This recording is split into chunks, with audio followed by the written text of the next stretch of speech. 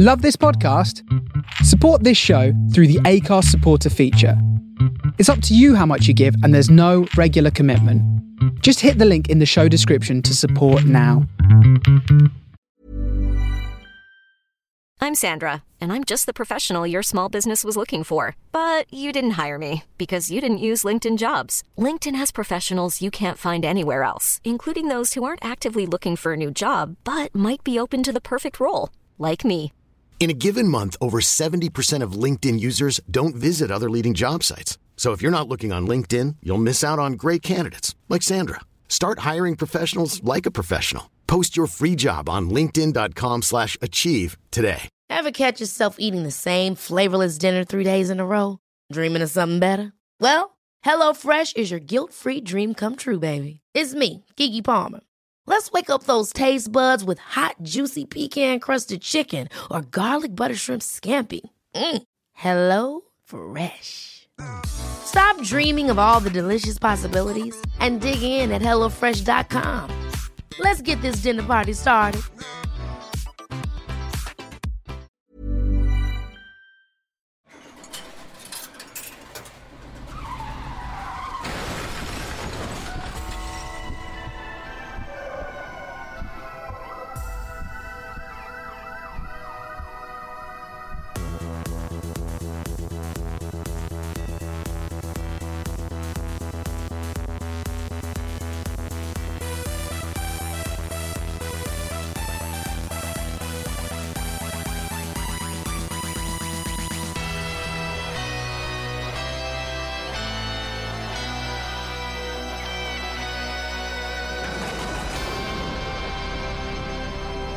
Greetings and welcome to Heaven. This is Under Consultation, an episode-by-episode podcast-type situation through the UK's greatest video game challenge TV show, Games Master. I am one of your hosts, Luke Owen. A sad old bloke stands in front of a PC pretending podcasting is cool. And a serious journalist with serious integrity, I am Ash Versus. This episode aired on the 16th of November, 1995, and it's all change in the chart. As FIFA 96 tops the console chart, Robson and Jerome are top of the pops with a double A-side of I Believe and Up on the Roof, and we've got a new number one at the top of the box office with Crimson Tide.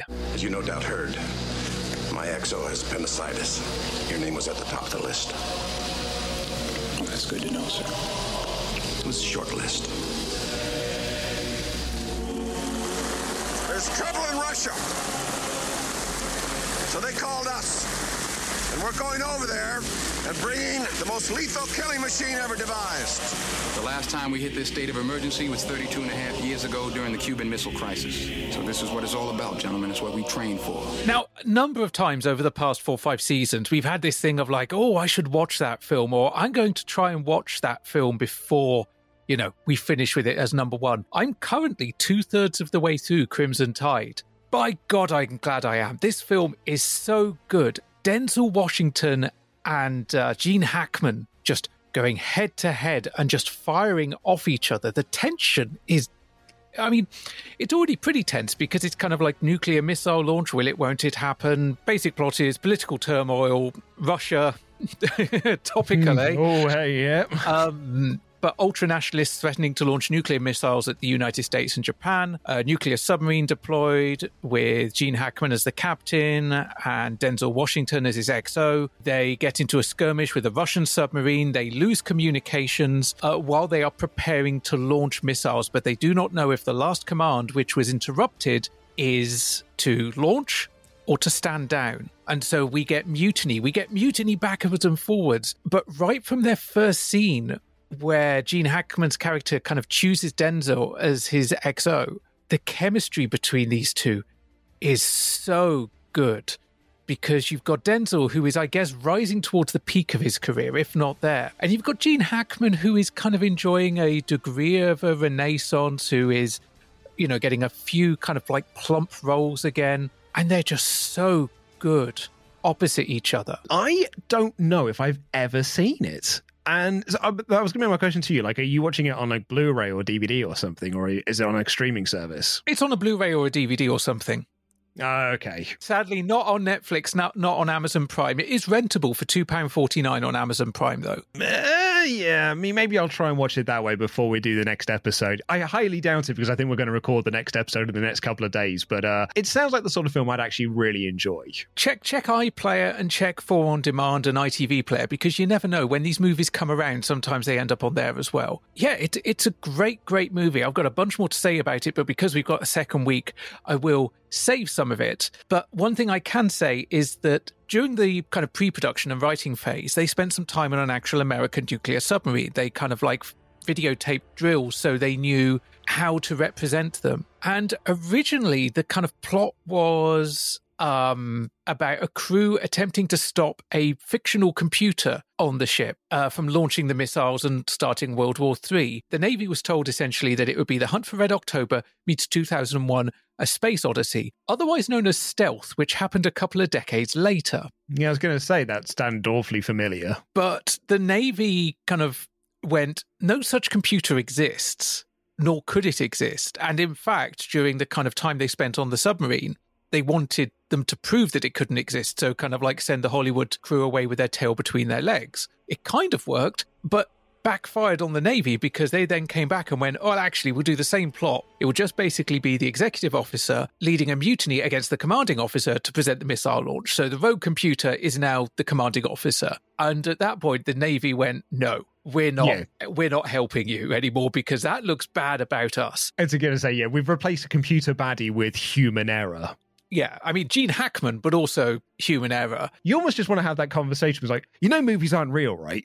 Like, that like it's all make-believe. Even though it didn't exist, it's amazing that they were just like, well, we want to prove you wrong, as if they didn't think, well, hang on, they're going to come back with a different plot, which is probably going to be far more believable. And actually, a rogue commanding officer is pretty believable. It actually has precedence in the real world, not with the US Navy, but with a Russian Navy and other, it's a thing that happens. People go rogue. What they were looking for was for the Hollywood producers to come back and be like, the story is the Russians are baddies and the US are brilliant and the US win because they're brilliant. Yeah.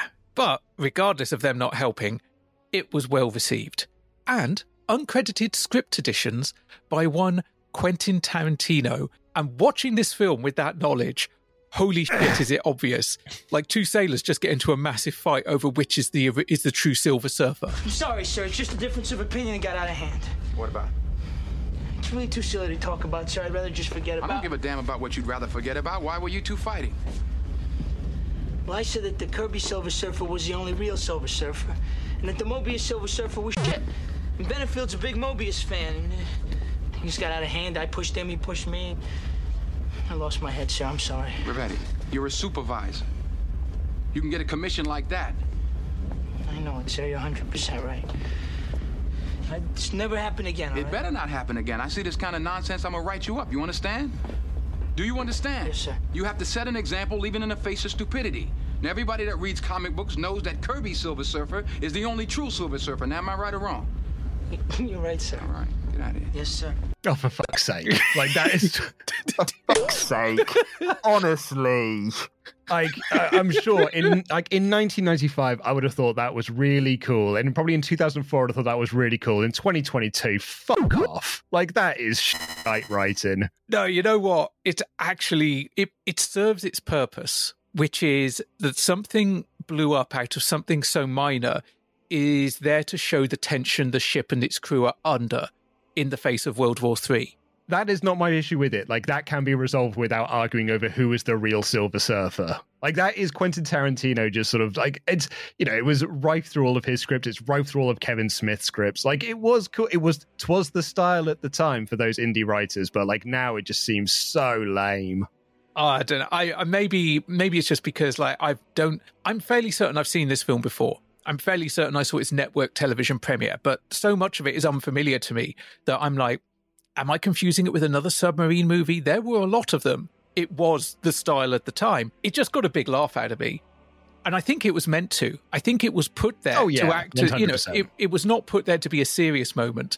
But It's also just kind of, I love the idea of like, wow, this script's a bit dry. Can you get that nerdy kid over there? Yeah, the one staring at feet. Can you get him over and just get him to like give a little bit of a little punch up for this one scene, yeah. Yeah, basically Salt Bay it up. as we're stuck with them for a while, let's leave Robson and Jerome for this week because, there's only so much we can say about two lads from Soldier Soldier. Yeah, who aren't really singing their songs. But anyway, enough of that. That'll come up in a future week. Quickly in the TV news, on November 12th, BBC Two aired the premiere of Twin Peaks: Fire Walk With Me. A strange and frightening force is at work in the small-town community of Twin Peaks, the film premiere of David Lynch's prequel to his cult series in 40 minutes. Now, I bring that up because I'd imagine that a lot of people listen to this podcast, maybe yourself included, will be like, oh, cool, Twin Peaks and that. Yeah. But I actually have never seen Twin Peaks or any of its spin-offs or any of its prequels or anything like that. When Netflix first came out in the UK, Twin Peaks was on there, and I watched it. I watched the first episode or so, and I really wanted to watch more of it because it's a bit of a black hole of my sort of pop culture knowledge. But for whatever reason, I didn't get around to finishing it, and then it wasn't on Netflix, and I've just never gone back to finish it. It's something that is on my list to finish and actually watch, but as it currently stands, I've never seen it. I've not I know a lot of people that have rewatched it. They rewatched it with the new series and so on and so forth, and they did a complete rewatch. I didn't, just because I didn't have time at the time. That doesn't mean I don't want to. It's a very good show. It's as iconic as any of the other shows we've talked about, and I'm sure someone will go, oh, UCP Extra. You can't do Twin Peaks for a UCP Extra. Absolutely not. I think you need to have everything within the full context of everything that's going on there, as opposed to just sort of picking out one episode at random or even doing one of the films or anything like that. Yeah, I'm not on board for that. What's funny with Twin Peaks for me is that when I get around to watching it, there'll be so many times I'll be like, oh, that's what that's a parody of. Oh, that's what The Simpsons were making reference to. Oh, that's what they were making reference to. I mean, to be honest, you've probably actually got most of Twin Peaks just by seeing all the various parodies, because you're right, it's everything's been covered from, I think even there was at least I think there was a Twin Peaks reference in the DuckTales reboot. And that's the thing as well, most of the time when you see it, I know, oh, that's a Twin Peaks reference, despite the fact I have never seen Twin Peaks. Kind of in the same way, all those, you mentioned 2001 earlier, all those 2001 parodies, I had seen all of those parodies and knew what those parodies were of before I had seen 2001 Space Odyssey. Yeah. It's just some good news and a quick update, Luke. It's on Disney Plus. Hey, it's on Disney Plus. Crimson Tide is on Disney Plus, everyone. So that's good news. That is good news. And genuinely, if you do have the chance to watch it, or at least start watching it before we kind of record the next episode, I would heartily encourage you because, as I say, I didn't know I needed at this moment in my life to see Denzel Washington and Gene Hackman go head to head. Apparently I did. Hello viewers. It seems that you can't open a newspaper, magazine or small door these days without hearing about the internet. Is it really an information superhighway or a sad cul-de-sac full of dull blokes trying to pretend sitting in front of your computer is cool? Well, today we're throwing off our humorous trousers in exchange for some serious journalistic ones as we feature an event called Is the Net Full of Cack? Do you know what, Ash? I don't know about you, but there's something about this little internet fad that I think it's not going to last. I think we should have an entire episode that's here to essentially say, let's make fun of it, and it's not as great as people think it is. In fairness, based on what's presented in this episode, I would have to agree, because today's special feature is called Is the Net Full of Cack? Which in 1995, I would say, yes. Yes, it is. In 2005, I would say, yes. Yes, it is. In 2015, yes. Yes, it is. And right up to date, 2022, yes. Yes, it is. There's a lot of good as well, but there is also a huge amount of cack.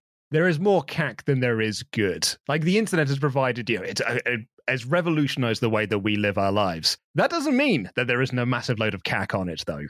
But watching this, we talk about how certain things are snapshots, how they're time capsules. Wow, I'd forgotten what the internet was like in 1995. This is the best time capsule and moments in time of history. This is why we wanted to do this podcast, is for like this. Up front, I didn't love this episode of Games Master, and this and Baby Rom, and we get an episode a few weeks' time where cast members of EastEnders put together a PC, and the stuff with Lee and Herring that I think is aged so poorly. However, I loved everything about this little segment, and because not for the it being part of a TV show that's about games challenges, but just for it being a snapshot in time of how early internet looked, it's fascinating to see. And also how computers coped with how the internet looked. Now, I will say there are a number of times when we're seeing footage of the web pages these chaps are finding where it's very clearly being loaded off a local hard drive, but they do actually admit that. They do state that. Dominic states that later, but he states it after we've already seen it. So I'm just like, okay, I'll give you a pass. Because, yeah, there's no way any of these things are loading that quickly, even on your futuristic ISDN lines. Yeah, I mean, there's that moment when he's like, hey, this trailer will take you about 45 minutes to download, but here, because we're doing it this way. Like, and even just that, being like, oh, yeah, you can download the new trailer or download a trailer for Judge Dredd, which is an old film. It's like, oh, how long will that take you? Well, about 45 minutes. Can you imagine if you downloaded something today and it was like, this will take you 45 minutes to download 3 minutes worth of trailer? You'd think your internet was broken. Or you were trying to download from archive.org, which really does throttle a lot of their bandwidth. But they're also a free service, so what are you going to do? I'll tell you what, let's head on over to GamesMaster and find out what this actual challenge is. The test I've devised for this event is a simple one. 2 contestants must nose around the net and find 5 things of interest before the end of the show. The person who comes up with the most interesting, original, or practical applications will walk away with the joystick. Surf's up! So 2 boffins have round about half an hour or however long it actually took in production of the show to get on the net via their fancy-dancy ISDN line that are in the GamesMaster studios, or heaven, depending on how you want to see it. I mean, to be honest, I thought even in 1995, GamesMaster would be accessing the internet via the cloud.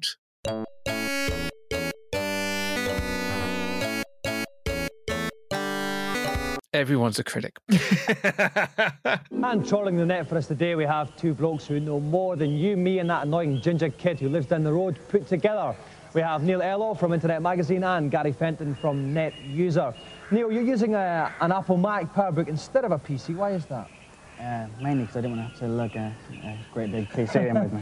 And also it's set up for multimedia really, so it's easier. And I have to ask you about your fine hair. I'm very envious of men who do have a lot of hair. How much conditioner do you need to use to get a hairstyle like that? Quite a lot, but it is compulsory on the internet. All right, thanks, Neil. Gary, is the net all it's cracked up to be then, or is it just a lot of hype?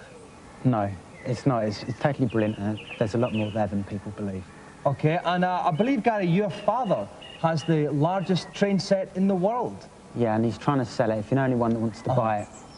That's fantastic. You must be very proud. Oh, yeah. And it's also interesting because as we meet our 2 competitors, Neil Ello from Internet Magazine and Gary Fenton from Net User, we also get kind of an early Mac versus PC feud because Gary is on your standard beige box PC of the time, running Windows 95 probably. It might even be an earlier version of that because the feature we get later on is about the launch of Windows 95, so it might be running on 3.1.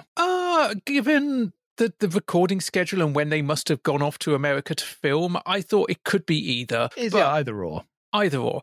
But Neil, fancy dancy Neil, he doesn't just have a Mac. He's got an early PowerBook. Having said that, though, I think when you get down to it later on and you're watching the video clips, they do look better on the PC than they do on the Mac. I do wonder did they need to bring their own computers with them? 100%, because that's what Neil basically said, was like, I didn't want to lug a massive PC with me. Yeah, and Gary has a car and Neil does not. That's it. Neil came on the tube, Gary came by car, so he could just chuck it all in the back. And he says it's set up for multimedia, so it's easier.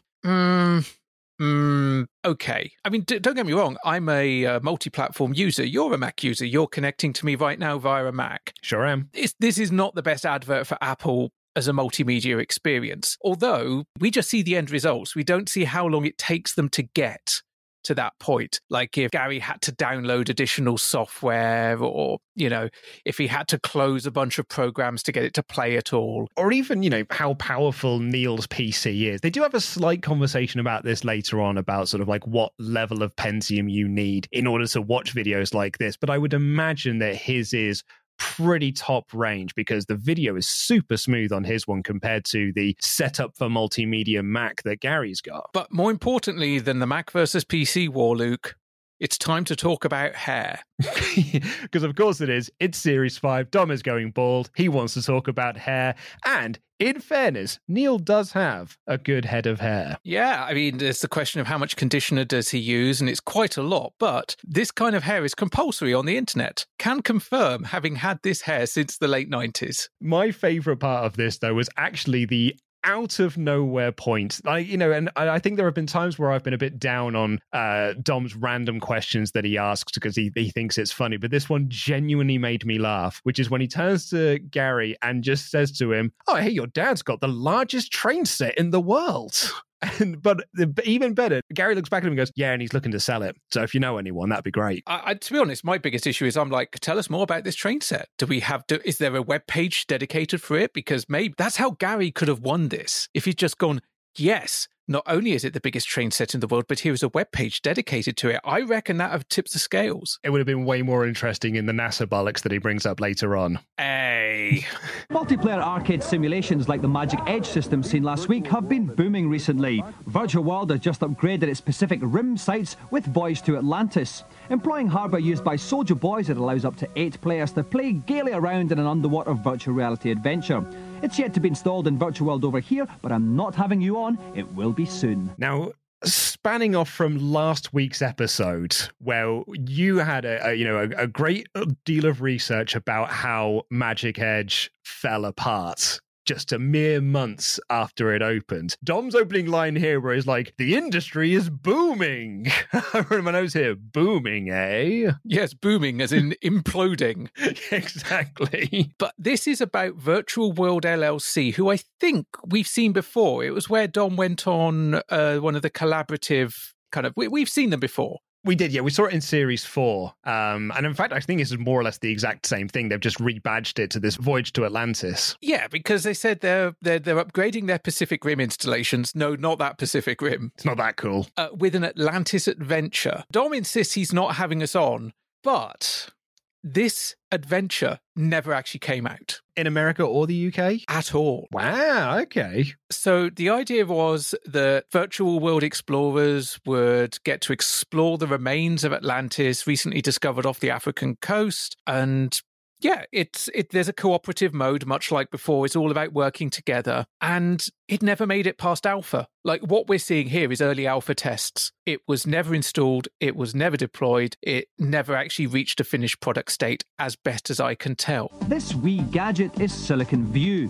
a handheld video player in development by NEC. Sound and images are stored on a small memory card, which can only hold about 4 minutes of video just now, but NEC swear blind it will soon hold up to an hour. It's the size of a credit card, it has no moving parts, and you can even use it if you have a rampant facial hair, like that bloke lurking at the back. Our second news item is again one of those brilliant snapshots of 90s technology. This is clearly footage they've been given to by Japan as well, or from Japan, based on the shot that we get at the end of this and the lad with rampant hair. It's one of those bits of technology that, I mean, maybe even at the time, but certainly now you would look at it and be like, well, what's the point? Because at the moment, this memory card can only hold 4 minutes of video. So what you're looking at is just like, it's technology for the sake of having this technology, or like owning this technology for the sake of owning it, owning the latest gadget. But really it serves very little purpose. And I love it for that.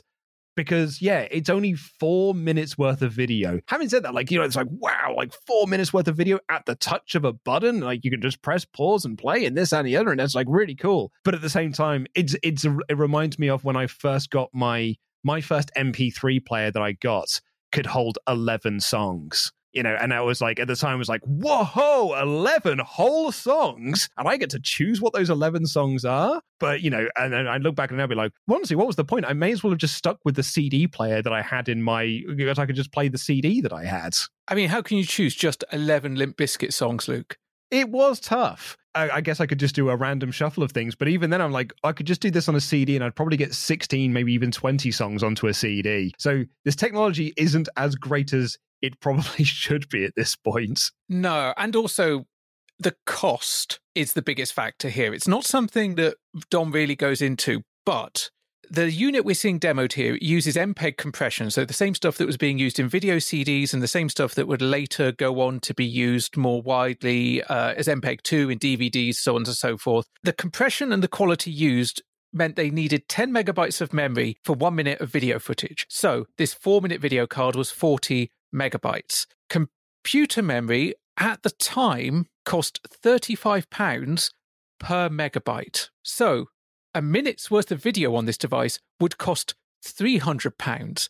If you wanted an hour of video footage, that would have cost £20,000. It's therefore to no surprise that the only memory cards that existed at the time were 40 megabyte ones. Which again sort of comes back to that point I was making, which is that this is owning technology, owning a gadget for the sake of owning a gadget. Like, there would have been guys and girls that would have bought this thing to show off to their friends, but ultimately it would have just sort of sat there doing nothing. I mean, how many times can you play the music video to Mbop and impress people? That's exactly it. There's only so many things you can like download a Bjork video and load it onto your memory card and show it off to your friends. But yeah, it is like, this is a dust collector if ever there was one. But it's groundbreaking in that it is a sign of things to come, because here we are, 1995. We are not that far away from MP3s. We are not that far away from portable MP3 players. We are not that far away from the iPod. And with the iPod came the evolution of the iPod. And before long, the iPod could also do video. And then you had other video jukeboxes. And then you had smartphones. It's such a concentrated space of time.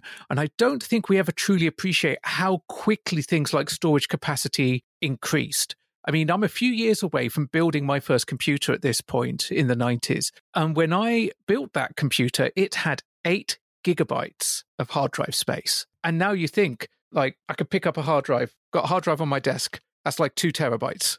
The one underneath it is 5. Exactly. It's when people say that the technology that you have in your phone is probably the same level of technology that powered the space shuttle that took Neil Armstrong to the moon, is absolutely insane when you think about it. And it also gets me when people, and this is soapboxing a bit, so you'll excuse me, is people complaining just like, oh, I don't see as big a leap with the next generation of gaming consoles. And I'm just like, we can't keep leaping forward at the same rate we did in the past. If you look at where we came in gaming between 1990 and the year 2000, we went from bleep bloop to borderline realistic characters and motion capture. Walt Disney Pictures invites you into a world where toys come to life. Red alert! Andy is coming upstairs! Andy's coming, everybody! Back to your places! Hurry! Did you see my ear? Out of my way! Toy Story is the world's first entirely computer-generated movie. The plot revolves around 2 toys, Woody, voiced by nice guy Tom Hanks. Draw! Oh, got me again! And Buzz Lightyear, voiced by top lad Tim Allen, and the crazy mishaps that befall them when they accidentally stray into the real world. The so-called real world is also computer-generated, and with detail like this, it's no wonder it took animators 3.5 years to complete without eating their tea. Andy! Toy Story is released in the States next week and opens here in March. I'll tell this story now rather than save it when we get to episode 0 of Series 6, but I cannot tell you how excited I was for Toy Story. I was 11 years old when this film came out because it comes out in March of 96.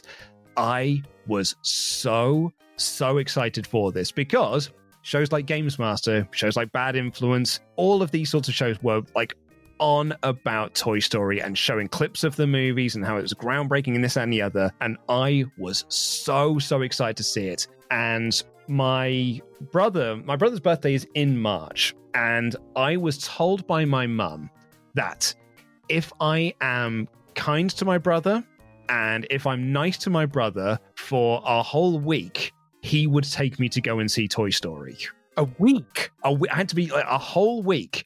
And it was a case of he was always going to take me to see Toy Story because my brother's 6 years older than I am. So he was going to take me and we were going to go without my parents. He was going to take me to go and see the movie. But I had to be nice to him for a whole week. So for a whole week, I made him breakfast in bed and I made him cups of tea so that he could have before he went off to school. And at the end of that week, it was like, you've done enough.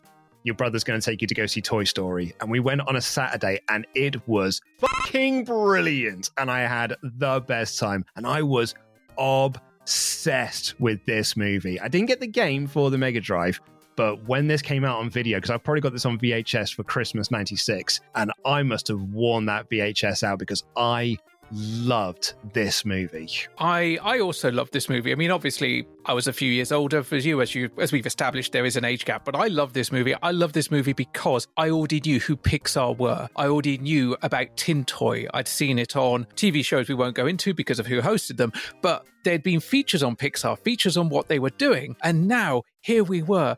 It was a full-length, computer-animated movie, and the thing that strikes me the most is how good it still looks. It is like, yeah, it still looks good. Like when you get to Toy Story 2, you can see the leap that they have made, and therefore it does make Toy Story 1 almost look a little bit dated. Like there's a real glassy-eyed look to everyone. But I think that's almost the benefit of them picking toys, because that kind of like gets away with getting away with that glassy-eyed stare. But yeah, like the eyes are the thing that gives away the date of this movie. But apart from that, like it really holds up. The scene at the end with like the dog chasing them in the moving truck and everything, it's so good. Yeah, it says a lot that, you know, while it did have a fairly hefty budget, being as it was this first fully like computer animated feature, global box office of 373 million. I mean, bizarrely, still only the second highest grossing film of 1995, but also it was, to be blunt, a kids movie. You want to talk about a film that put a studio on a map, and that studio is still making groundbreaking stuff to this day. It is so awesome to see that appear in our timeline and reach that point in our timeline.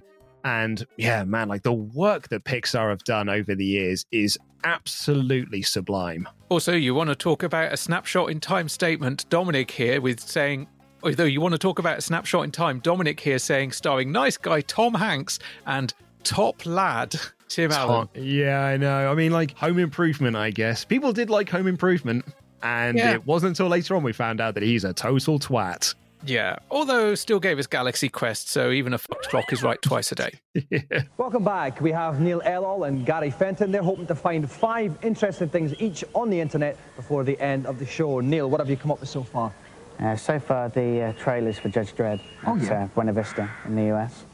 Just downloaded one of those. It's a rather large movie, but it's usually quite worth it when you've downloaded them. If you've got the time. How long does it take you then to download one of those? It could take you 45 minutes to an hour if you're dialing from home. But obviously it's a bit faster because we have ISDN from here. Now we come back to our challenge here with Neil showing off the trailer for Judge Dredd, which, you know, as we mentioned earlier, it'll take about 45 minutes to download, and I'm pretty sure is running at 1 frame a second. I think I counted 3. It is like, I initially wrote in my notes, that's about 5 frames a second. And then I watched it back and I was like, no, that's probably 1 frame a second. Like it is juddery. But having said that, like at the time I'd been like, whoa, watching a trailer at home? Because even in a few years' time, that's not a standard thing. I remember downloading the trailer for Phantom Menace, and in particular downloading the trailer for Attack of the Clones, and being fooled by such, because I actually downloaded was a fan-made trailer, and not really realizing it was that until, like, you know, you got to the end, you're like, hang on, that's just Braveheart, and they've put lightsabers on the swords and stuff. But yeah, like, so this isn't something that becomes a standard for a while. Like, it's, you know, it's mad to think now when you can just watch any old trailer you want on YouTube and it's loaded up there instantly for you. There was a period of time where the only place you could watch a trailer was in the cinema. Yeah, I mean, we're approaching the period of time where I would start going to the internet cafe in Cheltenham. That had a dual ISDN line, so downloading trailers there, that was something that could happen. Also, early days of downloading MP3s from the internet. I had a zip drive. There's a piece of technology that stays stuck in the 90s and belongs there. But I had a zip drive and 100 meg on each disc, Luke. That was a lot of poorly encoded MP3s, let me tell you. But it's cool that we get to talk a little bit about Judge Dredd here, because we didn't actually get to talk about it. We thought we would do. Like, I remember you and I having this conversation, I think back in Series 4, where there was a preview for Judge Dredd, and we're like, well, we'll hold off on our Judge Dredd chat because we'll get it as a #1 movie at the box office, and we'll talk about that in our episode 0 run before Series 5. And lo and behold, it did not get to the #1 position of the box office, so we've never been able to talk about it. I think that Judge Dredd, the Stallone Judge Dredd, is a perfectly serviceable sci-fi movie that looks pretty damn good. It's got some beautiful practical sets, some beautiful practical model effects, a great animatronic in the ABC Warrior, some good makeup as well. It's a fucking terrible Judge Dredd movie, though. That's it, right? Like, it's not a good Judge Dredd movie. But I think it's a perfectly fine, almost Demolition Man 2. Yeah, I think that's a fair assumption for, it's Steven D'Souza writing it, and he came on after a litany of writers tried on this. And D'Souza essentially was that guy. He was the big action writer of the 80s. He then tried his hand at directing with Street Fighter, but oftentimes he was the guy that producers went to and they were like, we cannot get a script written for this. Give it to D'Souza because he knows exactly what we want to read and will give us the film that we want. That's how we got through, the fucking Flintstones. But it's fascinating. I mentioned a podcast when we talked about it briefly in Series 4, Best Movies Never Made, which is a very interesting podcast. They're doing a really, really good run on Batman scripts at the moment. I'm enjoying that. Dude, the first one of that was so good. Like, running through the script for Batman versus Godzilla is so fucking interesting. How is that not an animated movie by this point? They're optioning everything else to be an animated Batman movie. They've done 66 sequels. Let's have Batman versus Godzilla.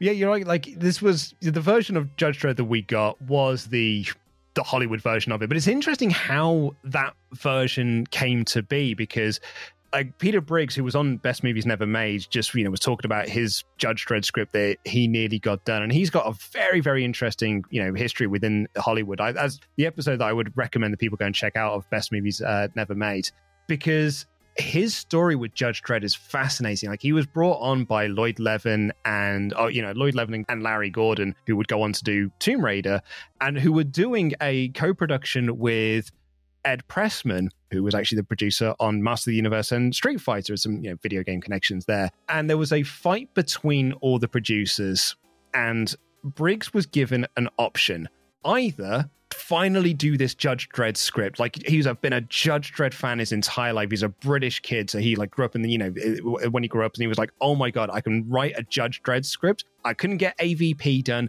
I couldn't get The Tick done, I couldn't get Starship Troopers done, I could get Judge Dredd done. Or go with Levin and Gordon on a blind 3-picture deal. And in the end, he went with the Judge Dredd option, and he has said it's his biggest regret because they fucked him over royally. At that point, it was with Schwarzenegger as Judge Dredd, and Tony Scott was directing. And what Briggs had pitched was doing Judge Death. It was essentially an adaptation of Judge Death and Judge Death Lives. He kind of wanted to smush the two together. And he said in interviews that the reason why he wanted to do Judge Death is because that's like doing the Joker in Batman 89. It's the strongest villain, so you want to do that right from the outset. And, Tony Scott was like, yeah, we're doing that. And there was a producer on there, Charlie Lippincott, who was also like, yeah, absolutely, we're doing Judge Death. That's the one that we want to do. But when it came down to it, all of a sudden, another writer came on board. And he was like, oh, why is there another writer also doing this? And they were like, well, what we're going to do is we're going to have competing scripts for this. And then Arnold is going to pick the one that he thinks is the best script. And who was the other writer? Well, it was only William Washer, the writer of Terminator 2. Gee, I wonder which script Arnold's going to prefer. Yeah, I mean, I don't know if I could say. I mean, it's too close to call. It's almost, you're right, Ash. It's almost too close to call. But the fucking thing is, the thing is that, really screwed him over is that Charlie Lippincott, the producer, never wanted to do Judge Death. He wanted to do The Return of Rico. And when, he kept pushing for being like, no, we said we were going to do Judge Death, he basically turned to Briggs and was like, I'm going to do everything in my power to make sure your script fails. And it was so much stress on Briggs that he nearly had a heart attack. He was actually rushed to hospital after these arguments he was having with him on the phone. And in the end, they did go with the Return of Rico storyline, and it became the film that he did. And he has been told by a producer that they wish they had done a Judge Death movie instead, because they wanted to do Judge Death for the sequel, but you have to have a movie that works first in order to get that sequel. And what they ended up with was a cinematic flop. I've not read his script, so I can't possibly comment, but I do feel that doing Judge Death as a first movie I think that's too much. I mean, he said at the time, I don't think it would have been possible, even with the CG that they had at the time, to really do a Judge Death story justice would have taken quite a bit of visual effects. And I don't know if they would have had the budget or the means to do it at that point. I think there's also something about the lore. You need the universe. I mean, put it this way, it would have gone down great guns with the 2000 AD fans. I'd have probably loved it. 100%. I'd loved it, yeah. But your casual audience? Yeah, it's like leaping, I don't know, doing a Spider-Man movie and going straight to Venom. Or that's a really good comparison. Or doing a Spider-Man movie and starting with the Clone Saga. Although no one would like a Clone Saga movie, but it's like you start too far in, you're going to alienate the casuals. And at the end of the day, the casuals will not make a box office success. It's actually Doctor Who is the perfect example. If you look at the first couple of seasons of Doctor Who when it came back in 2005, they did a lot to re-establish what are Daleks, what is the Doctor, who is the Doctor, what are Time Lords. They introduced it through the eyes of the companion. And in fact, and I say this as a fan, the more into the lore they got, some of it they brought in too quickly and they lost casual viewers as a result. And now we end up in a place where there is a huge amount of lore around Doctor Who again, almost as much as there was by the end of the 80s, and audience figures are low. And there's a lot of other factors that can be accounted for that. Please don't send me emails. But please send him emails. Don't. Send Luke emails. Luke would love to know more about Doctor Who. I genuinely do like hearing people talk about Doctor Who and their issues with it. Like, my wife is a Doctor Who fan, and I will genuinely ask her about like her thoughts on the new series and stuff that come out, because I'm fascinated to hear what Doctor Who fans think of current day Who. One of my really good friends, Dan, is a massive Doctor Who nerd, and I love just chatting with him about it, even though I've never seen a single episode. I still remember the live show and just going, what are you going to do? Nerd me to death? And I'm like, oh, dude, you have no idea. But yeah, it's essentially you go too hard, too fast, you're going to lose the casuals. And people want to know what's going to happen with this new series of Doctor Who with Russell T Davies coming back. And I'm like, well, if he's smart, whatever he does regarding casting, whatever he does regarding where the Doctor goes next, he will take it back to the point where it will alienate some hardcore fans, sure, but it will attract the casual audience again. He will make Doctor Who a successful, like, premiere franchise again for the BBC and for HBO. Like, I mean, for Charlie Lippincott, like, you know, he did screw over Peter Briggs massively so. And Judge Dredd.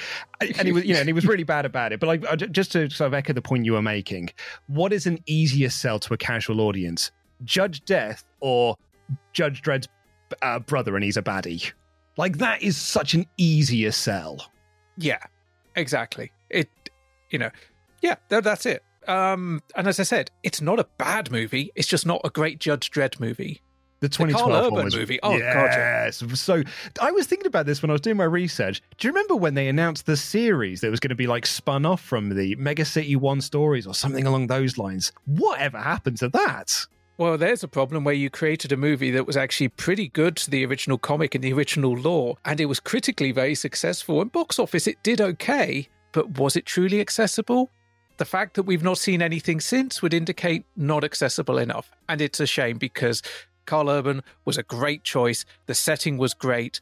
It was kind of, it was very much the Raid, kind of, it wasn't the most original story, but it did a great job of setting up who Dredd was and what he was. And he never took his helmet off, which is like, I love that. Like 2000 AD fans cannot believe they had Stallone take their helmets off. So, of course they had Stallone take the helmet. He sliced Stallone. Ed Pressman always said of Schwarzenegger, like with the Briggs one, it was like, we're paying him $6 million to be in this movie. He's taking his fucking helmet off. If he doesn't take his helmet off, Luke, how are you going to see him act? How will you know it's him? No, believe me, you'd know. Yeah. Like Wesley Snipes it in Blade Trinity. It's like, anytime my face is not on screen, I am not there. Okay, Gary, what about you? What have you come up with so far? The NASA shuttle homepage. That sounds fascinating, Gary. Let's have a peep. Okay, everything you want to know about the space shuttle in graphic detail. Here's a link to the space station that they're building. Okay, this is a plan of it. So you can click on anything that tells you what each pod does on the space station. And here we've got a movie file. For people who like watching movies of space shuttles? Well, this is the space station, a computer graphic image of it. Uh-huh. Just playing there. It's all very smooth and everything, isn't it? It is, yeah. How powerful does your PC need to be able to run it that smoothly? You're looking at sort of low-end Pentiums. So a lot of money involved? Yeah. Now, I was a bit mean about this earlier. Like, this is cool if you're into it, right? It's cool if you... I mean, the thing is, I love space. Space! Yeah. Space! I love space. I love NASA. when myself and Sol were in Los Angeles, we went and we saw and we stood underneath one of the space shuttles, and it was an immensely emotional. I cried because it's like this thing has like been somewhere that I can literally only dream of going. Oh yeah. And I had the same when I actually got to very, very sneakily, while no one was looking, when I was in Washington, D.C., I got to very sneakily touch the capsule, the return capsule, just lightly brushed against it while no one was looking, because there are barriers around it. And I'm like, I don't know if I'm ever going to be back here. Fuck it. If I get thrown out, I get thrown out. And I did just run a single finger along the edge of it. And I'm like, I have now touched something that is part of history and that's been to space. It's been to the moon. Like that stuff is like, it's incredible, right? Last year's theme for Great British Menu was science and innovation. And the first guest that they had on there, the first guest judge they had was the first British astronaut into outer space. And I just kept saying to my wife while we were watching it, she's been to space. Space! Like actual space. That is something that we will probably never, ever do. And it's the fucking coolest thing. Yeah, I mean, I've met Chris Hadfield. How cool is that dude? like he's not just been to space. He sung a song in space, Luke. He sang Space Oddity in space. I was doing a Patreon podcast for my day job last week, and my co-host there was talking about, like, if you had the option of doing the Virgin Galactic trip into space, would you do it? Like, if money was no option, would you do it? And 100% I would. I mean, I don't know. Would you take it? Would you do it? I would. Like every single part of the inner schoolboy and everything like that, the inner child, I absolutely would. I have an issue with how much of a toy, a plaything of the rich and famous it currently is. I know the end goal is to make space travel accessible, but yeah. But I mean, just purely from an experience point of view, absolutely. Would I go on the Vomit Comet? No. But would I go on an actual shuttle that took you up that far, or, a space plane or whatever you want to call it? Yeah. Absolutely. Yeah. I mean, probably wouldn't go on the Bezos-mobile though. I get a bit tetchy during like takeoff of most regular flights. So I don't know what I'd be like going into actual space, but yeah, like, it being a toy for the rich and famous it's almost like at this point, it's 4 minutes worth of video on a device. Whereas like what we're waiting for is to have like everyone has an iPhone that's got, every movie under the sun under it. But whilst I think both you and I, okay, you were a bit harsh, I wasn't, but like, I mean, this stuff is cool because Space. Dom is like, Dom is not asked about this at all. I mean, in fairness, he wasn't that asked about the Judge Dredd because he was like, well, that's an old film. It's like, oh, okay, well, I've got to try harder here. But Gary's like, look, I've got space. And Dom's like, yeah. Has it got tits? Because that's the way to get Dom's attention. Tits and football, definitely. Tits and football. But it also has information on the space station, which at that point was still being built. I mean, technically, it kind of still is, but it was still very much being built at that point, and you can click on bits of it, you can see movies. But Luke, you need a pretty powerful PC to watch these movies, at least a Pentium. That's exactly it, right? But you know what? We need to have an actual gaming challenge on this Gaming Challenge TV show. So what are we playing, Games Master? I like to get dirty once in a while, and what better way to do it than on the classic arcade racer Sega Rally. My contestants will be playing the two-player version of the game, which means they'll be swapping between their viewpoints to keep abreast of the action. The race will be conducted over 2 laps, with plenty of puddles, gravel, and mud to keep things interesting. As usual, the player first across the line gets the joystick. Gentlemen, start your engines. Let's get dirty on Sega Rally. We've got 2 laps with plenty of puddles and plenty of mud, but not puddle of mud. This is a wickedly fun challenge because this is the proper massive arcade 2-seater thing. I was so ready for this. And actually, I'm much more into this than had it been like a Sega Saturn version. Yeah, because I find it, just to skip ahead to where we are with the challenge, I find it odd we don't actually see more of the cabinet. We spend a lot more time just like seeing the screens flicking backwards and forwards of the action. And I suspect the reason for it is the cabinet is so big, they couldn't work out a good place to put the cameraman. They couldn't quite get an over the shoulder, which is what you'd really want. Yeah, they just about managed it with Virtua Striker last week, but not this one. But yeah, this is Sega Rally Championship 1994, so almost a year old at this point, but it's a Model 2 board, same that you would be seeing like powering Daytona, Virtua Fighter 2 and others. And whilst we're seeing the arcade version here, the Sega Saturn version is not that far behind, although there are multiple iterations of the Sega Saturn version because it was rushed for America and there were bugs in place that were not present when it was released in Japan and Europe. So weird that something like Sega Rally came out in America before Japan. For a second there, I thought you were going to say, so weird that Sega would release a game that's got bugs in it. Other than bug. Yeah. But it's considered like one of the milestones in racing games because not only did it spawn its own sequels, but it inspired others. Colin McRae Rally would not exist without Sega Rally Championship. Oh, and I loved Colin McRae Rally on the PlayStation, man. I mean, I still love Sega Rally Championship, even the Saturn version, which isn't the best. The Saturn version is kind of odd because it's not a conversion, it's a complete recode. It's literally kind of, here's a picture of the arcade version, make it look like that. There was a lot of reverse engineering that went on to get it to work. But yeah, you see this in an arcade even now, it's still a guaranteed good time. I had this at my local arcade. I've mentioned before that my local arcade, which is actually my bowling alley, was a Sega branded arcade, which is why I got to play Sega Sonic, the arcade game. And this was there. And I'm not the biggest realistic racing car fan, I should say. Like Mario Kart, I'm all in for. Wipeout, I'm all in for. Colin McRae is about the...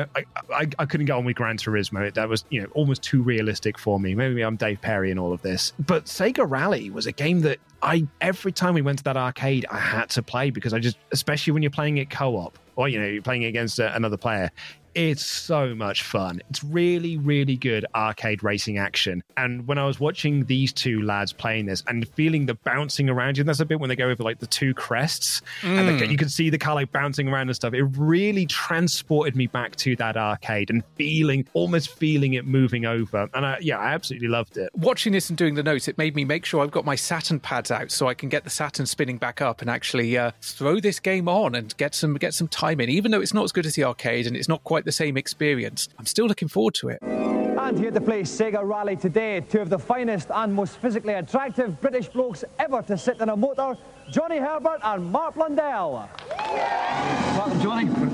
Okay, now Mark, I know you've both had a brief practice on the game. How does it handle compared to a real car? Pretty good, it's pretty good. It's quite realistic.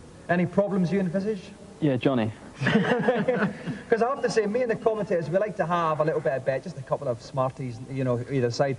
It's pretty 50-50 easy, even money just now. Do you think you can take Johnny? I'm sure I can take him. Now, Johnny, you've been on Games Master before. You were very successful last time. Is that going to give you the edge over Mark, do you think? I hope so, yeah. I think after our little battle then, I think it's going to be interesting. You're almost playing at home, aren't you? Yeah, more or less, yeah, exactly. And the other thing is, I was thinking, Johnny, you're a fantastic-looking bloke. I mean, Mark is quite good-looking as well, but you're a fantastic-looking bloke. And I was thinking, it's a shame to hide that behind a helmet most of the time. Do you think they should have a rule that the good-looking Formula 1 drivers don't wear a helmet? I think so. I think it would be fair, wouldn't it? I don't know. I'm not that good looking. Obviously not. And we've got a returning celebrity for this one, which they make reference to. Johnny Herbert, back from Series 2, here to take on another racing challenge. And he's joined by Mark Blundell. He was a Formula 1 racing driver, but also raced sports cars. He won the 24-hour Le Mans Challenge in 1992. You talk about your endurance races, bloody hell. I think these two are really, really good together. Like, they've got some good banter here. Mark's like, I'm sure I can beat him. But Dom's like, what's your biggest challenge going to be? And he's like, Johnny, which I thought was a really good answer. But like later on when they're talking about the shirts that they're wearing, I think they're really, really good on this. I mean, both of them also went on to have pundit careers. Blundell went with ITV as a Formula 1 presenter right up until they lost the TV rights to the BBC. Amazingly, actually returned to racing in 2019. Oh, wow. Yeah, driving in the Quick Fit British Touring Car Championship for the Trade Price Cars team. It doesn't feel quite as illustrious as Le Mans and Formula 1, but there you go. It really is the problem with naming tournaments after brand names. It's the same with some stadiums. Like, some stadiums don't sound cool when you name it after a brand name. Oh God, what's the one American stadium named after a stationery company? Isn't there like an Office Depot stadium or something? There is. There's something like that. I cannot think what it is. WWE have been there as well. It's like, we got money, we should pay for a stadium. It's like, rebrand first. Or just name it something cool. Like, I know the point of having a stadium is so you can have your name on that stadium, but give it a cool name at least. Yeah. Can you imagine if Hermes or whatever they're called nowadays, had a stadium, none of the acts would arrive on time. But amazingly, like, that's the end of the first half of this episode. They go to the ad break after this. It was only 8 minutes worth of actual content. I had exactly the same note of, is this episode short? Yeah, but like when you get to the end of it, there's no credits for this episode. There's just one flashcard that says producer Johnny Finch, because the second half runs quite long. I'm trying to work out, is there something else that happened on Channel 4 at that time that meant they needed to put the ad break at this point? Or was it just trying to find a suitable break point? Because, I mean, the challenge is quite a long challenge. It is, yeah. And the internet one is like an ongoing thing. I really thought they'd just put the reviews here or something. They could have put the reviews here and then come back to the challenge. They could have said, oh, we're going to give them a couple of warm-up laps. Not that they need it. But yeah, really odd place for an ad break. Like in a modern TV show where you might get 2 ad breaks, it would be normal. But back in the single ad break days, so weird. When they sort of finished up, the first part of that internet challenge, I wrote preemptively in my notes the reviews. And then I was really thrown when Don was like, let's go to our celebrity challenge. And then the ad break came and I was like, oh, wow, like we are motoring through this, if you pardon the pun. When we get to the second half, it's like boom, boom, boom, boom. It's like watching series 3 again with the amount of stuff they're trying to cram into it. Okay, right. Coming up in part 2, we're going to see if Johnny can take Mark. And perhaps even more importantly, can our 2 net surfers find anything interesting on there? Join us in a couple of minutes.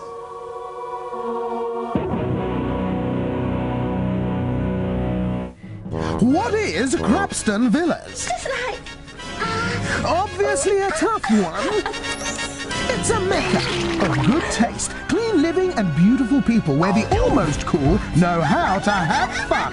Crapston Villas, tomorrow, 11:15 on 4. There's never been a better time to hurry down to Renault. Because throughout November, we're offering a year's free insurance on every car in the Clio range. But remember, the offer must end on November 30th. So what are you waiting for? Pay a visit to your Renault dealer now. We're expecting you. Someone can help you get just the right present. Grandad, for you.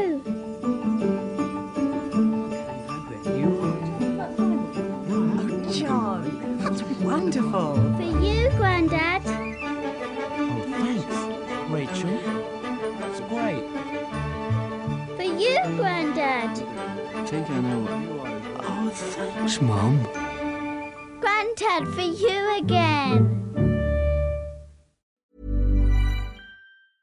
Ryan Reynolds here from Mint Mobile. With the price of just about everything going up during inflation, we thought we'd bring our prices down.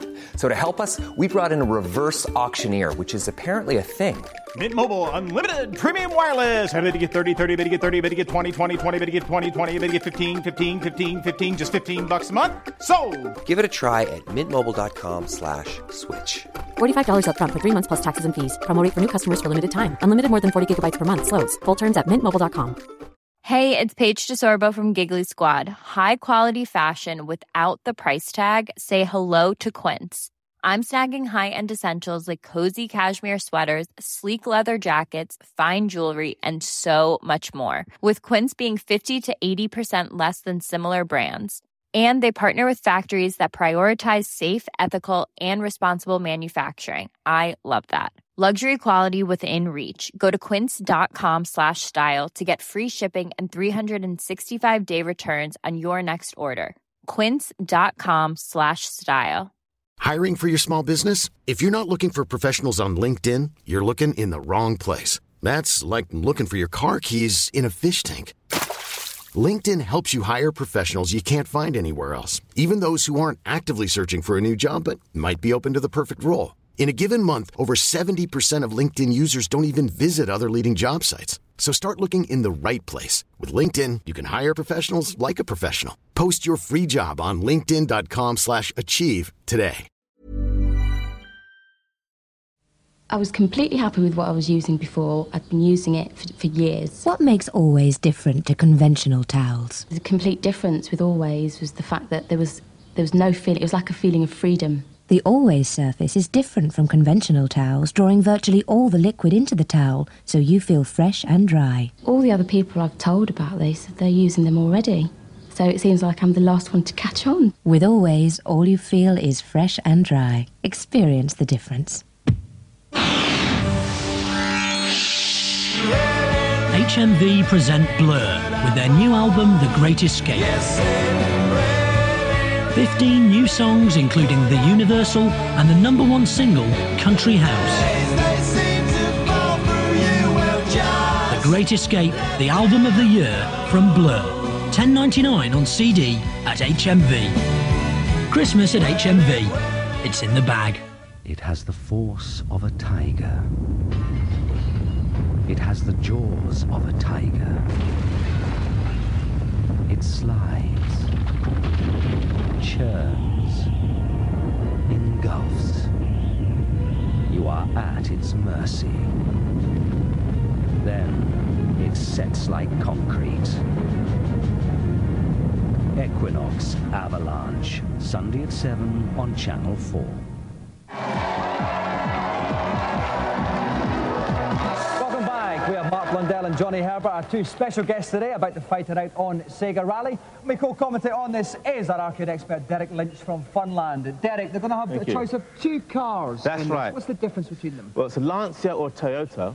And the Toyota is fast on the straights, and the Lancia is better on the corners. But I think they're going to go for the Toyota. Okay, so speed is the order of the day for them. Any other tips you can give them, Derek? Yes, they should watch out for the steering, not to oversteer, because the cars are very sensitive. Yep. Yeah. And what about slipstream? And to watch out for the slipstream, because if they're behind, they get into the slipstream, they can take advantage and overtake. Okay, let's hope they bear Derek's words to mind. Okay, then. One of our favourites of Series 5, Derek Lynch from Funland, is back in the booth.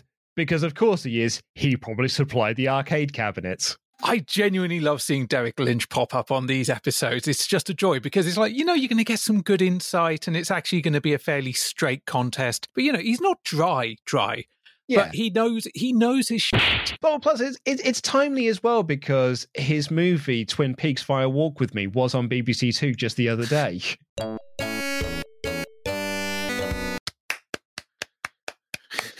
Thank you. Well done. Although I am worried because my notes, where I was writing in such a hurry, I've written multiple times Dirk Lynch.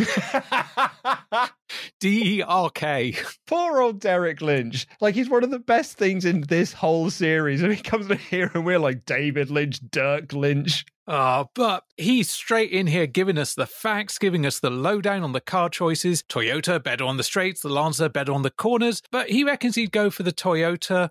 I don't know, because, you see the way these guys ricochet off the corners. I think I'd have chosen the Lancer. Yeah, these two lads here, what I would say, this is a great race. This is an awesome, awesome challenge, and this episode needed an awesome challenge like this as well. And it is they are bouncing all over the show, but more to that, when it does cut to them playing the game, they have got the biggest smiles on their faces. Johnny Herbert is enjoying this challenge way more than the challenge he did in Series 2, which was just him playing in an Amiga game. Here he's actually in a car, and he's got the steering wheel in front of him, and he's got the biggest smile on his face, as has Mark. It adds just another level to this challenge. It's closer to what he's actually used to. You can get into the arguments of, how realistic is this game? And, you'd probably get into the same sort of arguments I sometimes get into people with about Rock Band and Guitar Hero, because, you got a steering wheel, but you don't quite get the same level of haptic feedback. There is some, but it's not quite the same. The shifter's not quite the same, but it's a fair facsimile.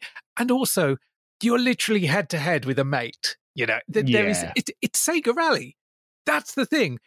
Why are they having such a fun time, Luke? It's Sega Rally. That's why they're having fun. It really makes me want to find an arcade with Sega Rally in it and just and play it with a friend. It's so cool. I'm assuming it's at Hog, right? Yeah, so I'll see you at Hog, Yeah. The race gets underway and Mark just takes such an early lead that we spend most of the time for the first half of the race on Johnny's view, because of course you want to see the person playing catch-up. They're going to have the most interesting view. And this is where something that I'd mentioned earlier, where we don't actually see them kind of playing the game as much as I'd have liked. I'd have liked to have had a few more shots of them playing or some over the shoulders. But Sega Rally, particularly the 2-player, it's a big old beast of a machine, could be quite difficult. But we watch him trying to catch up. Lynch has already given the hint of use the slipstream, and that is being taken to heart. He's trying to use it to get right behind Mark and then just tuck around him on a corner. It is PvP racing at some of the best we've had on Games Master, hands down. It basically ends up being neck and neck at the end of the first lap. Like, you know, Mark has taken an early lead, but then Johnny uses that slipstream to take over. Dom, by the way, is beside himself in this challenge with excitement. He is loving this challenge. I was just as excited. The first thing I did when I watched this, normally I let an episode play all the way through and then I go back and do my second pass. I rewound it straight away and rewatched just the challenge, just without taking any notes, because I'm like, this is great. I mean, I'm sure there are some people that are going, well, actually, they should have done this, they should have done that, they should have made these different choices, they should, these are two guys having a lot of fun, and it shows in how they play. It's not the tidiest Sega Rally playing. It's probably still slightly better than I'd manage, but it's a lot of fun. And it's not like Mark just tears away and that's it. Johnny catches up. The catch-up mechanic is in play. We do get some moments, particularly as we get into the second lap, where there's some real short, sharp position changes and they're kind of flipping backwards and forwards. It's proper tense stuff. They fly over those hills as well. They hit these mounds and you can see the car like going woo, and sort of like veering off to the side and then crashing down with a crunch, then woo, back up into the air again, swing off to the side. These two are proper flying down these straights. And the neck and neck battle that we get at the end of the first lap happens again at the end of the second lap here, which is, our final lap. And I mean, they lose themselves slightly on the gravel, but man alive, Johnny wins, and I think Dominic Diamond comes. We're coming up to the finish line. Now Mark is a last ditch effort on the inside. Johnny, because he is just so excited by this, and I loved Dominic throughout this challenge. And it was such a tight race. Mark only lost by 1/10 of a second. Luke, what could possibly be held accountable for that smaller degree of loss? I'll try to get my voice back after that. What a challenge, Mark. You lost by 1/10 of a second. That was all that was in it. Where did you lose that vital 10? I'm not sure. I think it might have been that first chicane, actually. I think where Johnny blocked me. Uh-huh. Yeah, I sent him into a draft. Yeah. I could never recover. You are wearing a slightly heavier shirt than Johnny as well. Maybe that was the case? Yeah, Johnny's got the nice ladies' linen blouse. Thank you, Mark. And that was it. It was the added weight was slightly working against you at the end. Now, Johnny, obviously, you've won the British Grand Prix. How does that compare to winning on this? No contest. This was absolutely fantastic. And I think it's mainly down to the blouse that I've obviously got that far ahead and got that extra 10th of a second. Sometimes, Dom said this last week, he was wearing the wrong cut of trouser for a flight simulator. And here, Mark is wearing the wrong type of shirt for a car simulator. Yeah, Mark's wearing a heavier cotton, and Johnny has gone with, I quote, a lady's linen blouse. It is quite a blousy shirt, isn't it? It's definitely got the nod of a poet to it.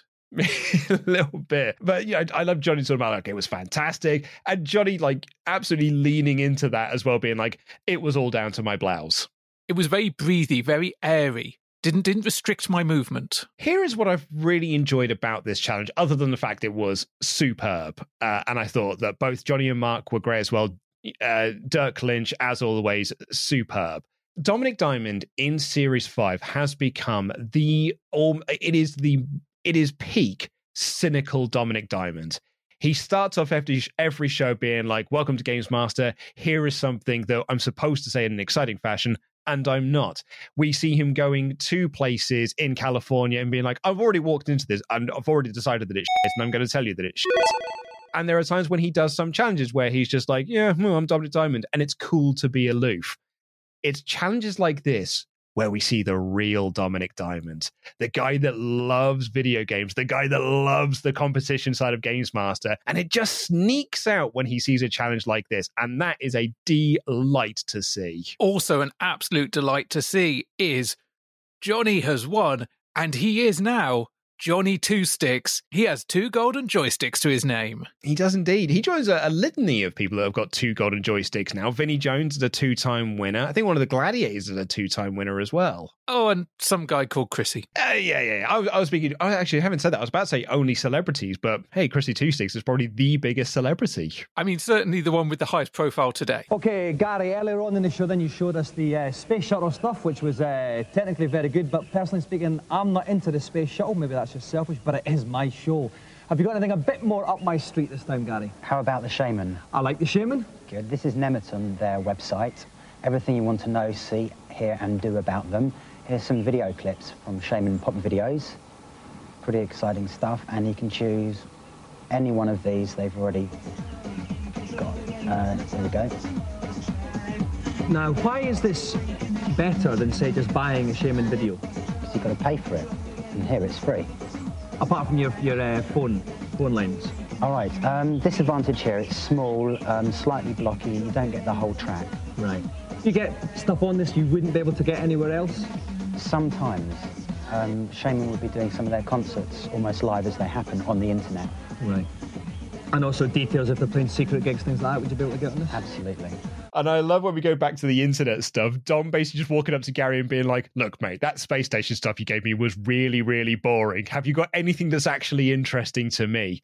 And he has got the perfect response to that.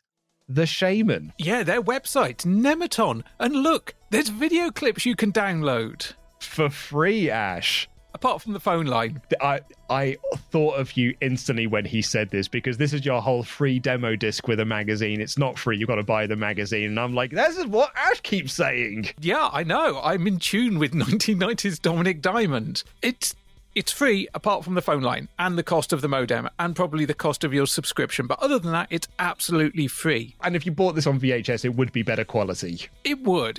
I mean, you couldn't watch it on your computer, but you could watch it on a TV probably hooked up to a big sound system. If you get one of those cables to go from the SCART socket over to your mum and dad's stereo, you'll be Ebenezer Gooding all over that living room sofa. For me, the appeal here is them talking about, and actually it's Dominic Diamond that's feeding him this information, because Gary is so focused on the videos, and Dominic's like, you can talk about the secret gigs that they also have on the website. And he's like, oh, yeah, they also advertise that. It's like, that's the appeal of this. That you cannot get in magazines or on VHSs. That's the stuff that makes the internet cool. Yeah, I mean, it does slightly rescue things for Gary, but it's Dom that does the rescuing. Now, Neil, you gave us some Judge Dredd clips, which was fine, but it is quite an old film. Anything more up to date, Neil?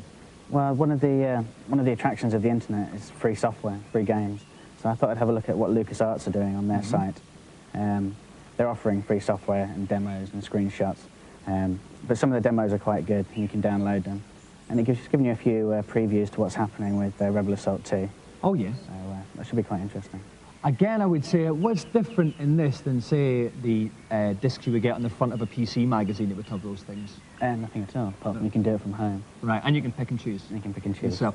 Okay. Yeah, right. Well, Neil tries to kind of appeal to the gamer in Dominic by going, look, LucasArts. Some screenshots, some demos, latest info on Rebel Assault 2. And Dom's like, well, what's the difference between this and the demo discs on the magazine? No difference other than getting to be a shut-in. It's so weird because, again, I feel like Dom is trying to help these two guys sell the prospect of the internet and why you should try and get it. And what he is doing here, the same with, what he did with Gary, he's saying to Neil here, here's an opportunity for you to tell me why this is better than just buying it in a magazine. And Neil's response is, no, they're the same. Yeah, they're the same. You get to pick and choose. Yeah, you get to pick and choose. You don't end up with demos of stuff you don't want, but you also need hard drive space, whereas the demo discs or demo CDs, they're there. You don't have to store them and then install them. And I think that that argument there of they're basically the same is kind of what we're going to hear from Dom later on in this episode, where his final thoughts on is the internet full of cack versus just buying a magazine in the stores. But that's not actually now the end of the challenge. We are going to come back to us and discover our winner, but we've only seen 2 bits of pieces that they found each out of the 5, but we're going to just see the rest of it after we have our feature and reviews. First up, the sequel to the only platform game ever that was funny, Earthworm Jim 2 on the Mega Drive. Okay, Earthworm Jim is back again. This time round, though, there are passwords to collect on the levels. You don't get them until you've completed a level, but at least you don't have to go all the way back to the start of the game. The levels are bigger. There's more to do on them, there's more puzzles to solve, and there's more sub-games to complete. Earthworm Jim 2 is full of variety, it's full of originality, and it's full of interest. With every level, you open a new can of worms. Try this and you'll be hooked.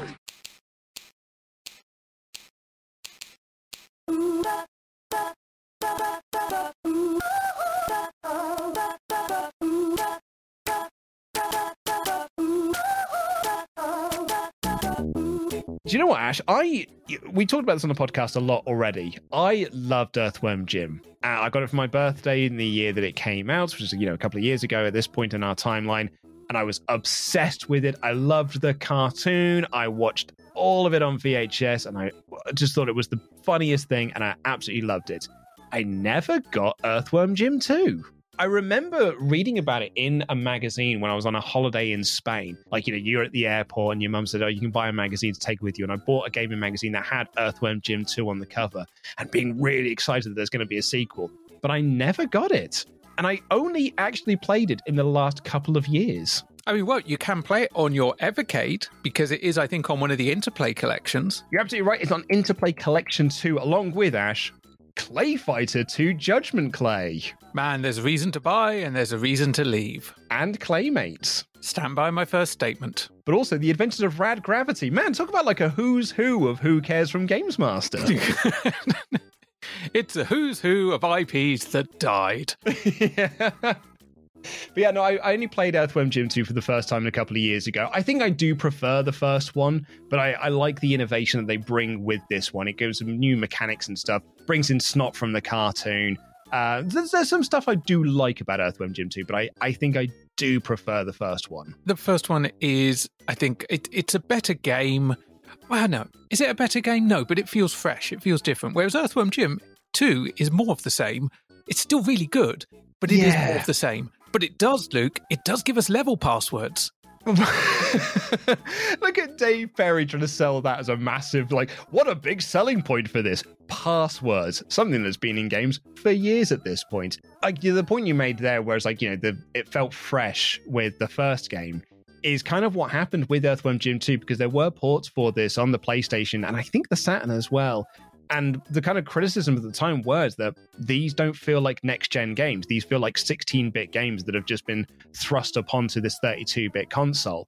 And, we get this in a review next week as well with the Golden Axe fighting game.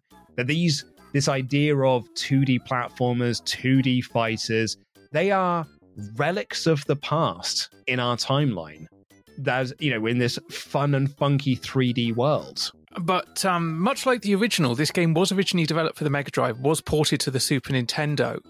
You're absolutely right. There was a PlayStation and a Saturn version, which were, I think, based on the Mega Drive version. They had slightly better graphics. They had the CD sound that was also used on the MS-DOS version. But other than that, they were completely identical. But Luke, guess what? What's that? On a 1994 conference held on CompuServe, David Perry stated they were considering making a version of the game for the Atari Jaguar. Yeah. Yeah. We'll leave that one where it lies. But, here's a question, though. Would it have been better than the GBA port, which was absolutely shocking? You're right. Now, the other ports, the PlayStation and Saturn ports, were ones done by a third-party studio. So was the Game Boy Advanced version. It was done by Super Empire Inc., a Russian studio, which will put a wide berth around politically at the moment. But it was based on the SNES release, so you were having a port of a port of a port. It was going around the houses a bit. It was a game that I'd heard of. I'm pretty sure I've seen a YouTube video on it. It might have been Stop Skeletons from Fighting or something talking about ports. And they were talking about how bad of a port it was. And I had played Earthworm Jim by this point. So I was like, well, I am interested in this. So I found myself a copy of it and I played it. And oh boy, it is bad. It is a terrible, terrible port of the game. But this Mega Drive version here gets 94%, a very, very good score for this game. It's a shame we don't have Adrian Price on the show anymore, because if we remember back in Series 4 when they reviewed Earthworm Jim, he said then, I'm sure I won't like Earthworm Jim 2 because it will suffer from sequelitis. And I'd have liked to have known what Adrian thought of this. But Luke, Earthworm Jim may not have come out for the Atari Jaguar, but guess what did? Sorry, I was miles away there. This is Rayman on the Saturn, and it's quite good. Very, very original and very tricky. Rayman is definitely a next-generation game. It's probably the hardest platform game available on the Saturn at the moment. The nice thing is there's a good learning curve as you go through the levels. They get tougher, but you're given special tricks and powers that enable you to beat up the baddies and get even further. It is a very good game. It lasts for absolutely ages, and it looks like playing a cartoon. Tops. Yeah, we've got Rayman here. Dave calling this a true next-gen platformer because it's got like some 3D elements to it. It looks a lot more like Donkey Kong Country than obviously the cartoony style of Earthworm Jim 2. And 93%, that is a really, really solid score. And we didn't do the magazine portion of this episode earlier because, Ash, I believe it's also reviewed in Games Master Magazine. It absolutely is. And I just kind of want to touch what they said in the kind of Saturn review. I'm really happy that both Dave and Rick don't kind of get too hung up on the fact that it's not 3D. This is especially meaningful given what they do to a Saturn beat-em-up next week. Yeah. But here they are like, it's proof that next generation doesn't have to be 3D. It's very original. It's like playing a cartoon. It's got a good learning curve. But they are big up on this game, and justifiably so, because Rayman... we briefly talked about franchises that went away to die. Rayman is still kind of with us via Legends and, of course, the Rabbids, who will never go away. They're far too annoying. They are Crazy Frog in video game form. But I was overjoyed to see it here and for it to get 93%. Now, the Saturn version is the version we see here, but in Games Master Magazine, in what I believe will be our last week with this issue, they review the version for the Atari Jaguar. Oh, okay. Now that is interesting. Nice to see an Atari Jaguar review in the magazine at this point as well. I don't know what's more shocking, a Mega Drive review on the TV show or an Atari Jaguar review in the magazine. But the review starts. At the moment, the Jag is like an old black and white movie star. At the end of every review, it's left suspended above the bottomless pit of extinction, screaming, "Help! Who will rescue it?" reviewers ask. Will Mortal Kombat 3 or AVP 2 save it from certain doom? No. Nope. There follows a general mumbling about, well, maybe next month, if you're lucky. The truth is that Jag owners are lucky this month. Help is at hand in the form of a rather unlikely lad with a strange haircut and even stranger dress sense. He's the star of what is the rarest of things, a good Jaguar game. Yes, you heard me right. Rayman on the Jaguar is good. Not average or weak or pathetic or even second rate, but really good. Don't be put off by the fact that this is a 2D platformer, not some amazing new Drive 'em Up or Doom-inspired effort. This has all the elements of a good game. It's playable. Pick it up and not only will you have an instant idea of what to do as you jump about, but you'll also pick up other abilities, such as punching, hanging and flying. Secondly, it's original. Okay, maybe not that original gameplay-wise, but the graphics and sound are beautifully engineered with some great themed levels and ways of getting about. Lastly, it's tough. Sure, you can whiz through the early levels, but to finish the game, you'll have to return and find all the items you couldn't reach without all of your special abilities. Some of the set pieces are excellent, like the swamp stage where you have to grow your own platforms as you go to escape the rising water level. There's a lot more in this game than you'll see at first glance, with swinging pendulums, floating plums. Moving on. Secret bonus stages and all sorts of strange creatures to thump or befriend. It's the attention to detail on both characters and scenery that give Rayman its charmingly odd looks. What's even better is that some of this attention has been spent on making the game play a little more intelligently than your average platformer. So can Rayman really save the Jag single-handedly? It's a pretty tall order for a small sprite without any arms or legs, but at the moment, the Jaguar can do with all the help it can get. It must be like the last hurrah for it at this point as well. I think it's certainly probably one of the last good reviews that the Jaguar will get. I mean, one of the only good reviews the Jaguar will get. But Luke, it's that time again. Christmas Day. Okay. Graphics. Excellent characters and some great levels full of colour and animation. Soothing stuff. 94. 92. Oh, I nearly said 92. Hey, you were close. You were close, man. I know, Chill, I know, breathe, I know. mountain stream. Sounds. As it's on cart, not CD, these suffer a bit. Still, there are some nice enough tunes and FX. 89. 83. Ah, man. Gameplay. The Jag is crying out for games of this quality. We want more games as playable as this. 92. 91. Oh, so close. That was close. That was a close one.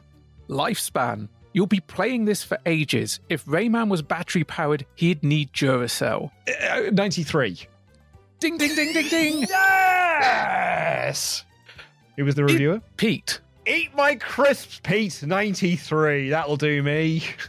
That sounds very much like an aggressive tweet. Eat my crisps, Pete 93. Overall, to be this good has taken the Jaguar ages. Sure, Doom was great. Poor old Sega there. Like, there could have been a good Sega pun. Sure, Doom was great, but how long ago was that? Finally, another Jag game with looks, depth, and long-term playability. A must-buy. Okay, so I'm just going to recap. So there was 92, 83... Yeah, 91. Quite a dunk. Yeah. Okay, so 92, 83, 91, 93. Yeah. Split the difference. Oh, man. I'm between 92 and 91. But what do I say? I could tell you it is one of those. Oh, that's made it worse. Good. This is how I fucking failed Wordle this morning. 91. Bang on the button. Yes! Last gasp for the Jaguar, and the first time you have actually got any of them right, ever. Finally, the Jaguar has done something good in my life. Hey, it propped that door open pretty well for a good long amount of time. And I think my dentist has one. Finally, the only chance of a British bloke or lady ever winning Wimbledon. Power Serve on the PlayStation. Power Serve looks like being the UK's first next-generation tennis game, and there have been a lot of very good tennis games recently on the 16-bit market, so Power Serve's got a lot to live up to. It has got some interesting features. For instance, it's got a two-player split-screen mode, and you can change the camera angles for each of the players playing. Also, the characters are very well detailed, and they're very nicely rendered. Games have to stand up on their playability, and just because something is next-generation doesn't mean you have to make it 3D and forget all about the gameplay. I think this is a very brave attempt, but it'll be surpassed very, very soon. At least I hope it will. Now, there's not a huge amount to say about this review here of Power Serve on the PlayStation. You know, it's a two-player game. It's got split-screen mode. That's good. I do like Dave here talking about the fact that it, just because it's next-gen, doesn't have to be 3D and all of that sort of stuff, which is actually a really interesting point because, for me, the greatest tennis game on the PlayStation is Anna Kournikova's Smash Court Tennis, which is awesome, and it's not a 3D game like this is. But what I actually appreciate about this review is it's a review we don't really have a lot of in Series 5, which is just an okay game. We have so many, like 96, 97, 98 scores, or, you know, last week with End of Fun, 51% in this. It's very rare that we get like a 76%er. Yeah, we've talked before that maybe 70 to 80%, it might be worth a look. But one other thing that's unusual for Games Master in Series 5 is Rick and Dave have been on the same page for pretty much all of these games, including Power Serve. You know, they do say that there are some good points to the game, but it doesn't matter how good a game looks, it's all about the gameplay. And even though it's a good attempt, it'll be surpassed very soon, or at least he hopes it will. It does go to show that this, combined with the Rayman review, means they're not being fooled completely by 3D graphics, or at least not this week. Next week, I have issues. Yeah, I was going to say, like, I think Dave is... you know, I've written in my notes here, good point, Dave, which, you know, I don't like to write down in my notes, but I do think he's got a good point here. And I think he has a good point next week as well. Well, I think Dave of the two is the one that isn't just taken in by fancy 3D graphics. He's talking about, you know, you need to focus on the gameplay as well. I think he's really fair in next week's review. But they are both really fair here, 76%, as you said, and realistically, there ain't much I've got to say about this game either. We're here in Seattle for the World Doom Championships. It's very, very cold and there's a very naff stage thing going on behind me. Thankfully, we're not that concerned with that. What we are going to do is follow the progress of a couple of British guys who are taking part. 50,000 entrants have been whittled down to 24 finalists who've gathered here at the Windows 95 launch to decide who will quite literally win the competition. Standing between the Brits in victory, several unattractive Americans with funny names. Point Man from the Dallas server. D-Man, San Diego. Rage, Oakland. David McCandless, UK. I sat down with the guys before the competition to find out their life story, hopes, aspirations and stuff. Well, I entered the UK tournament with you know, no big goals, just went to have a laugh, and that's my attitude here as well. So if it goes as well as it went then, I'll be the winner. I want to get through the first round. I want to get knocked out in the second round, and then I can have a drink. Now, here is a really cool feature, and one that I would have liked to have seen a bit more of.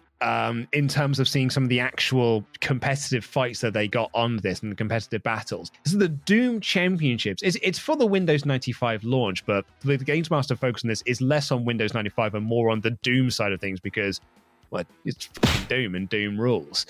But I do like the conceit of this feature, which is that we're only going to follow the British guys in this tournament, and once they're out, we no longer care. Yeah, it's a very, very Dom section.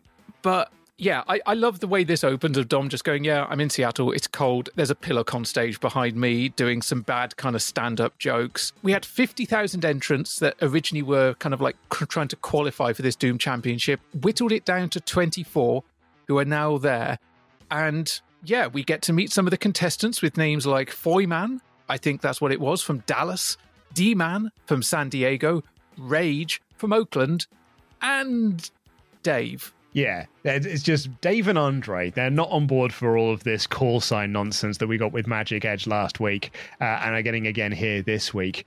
And like Andre's funny, really, because like Andre talks about how that he entered this tournament with like, I just entered the tournament, didn't really have much in the way of plans for it. I entered and I did all right. And then it cuts to Dave and he's just like, I actually would really like to be knocked out in the second round so I can just leave here and go and have a drink. Now, Dave is an interesting one, almost a bit of a ringer, because this is David McCandless or McCandless. I'm not quite sure on the pronunciation, but what I am sure of is he was writing for magazines like Your Sinclair and PC Zone from the 1980s into the 1990s. He also worked for The Guardian and Wired magazine and is the founder of a blog called Information is Beautiful, which is all about graphs and infographics. And it is really, really cool to look at. And he's actually had a book published of the same name.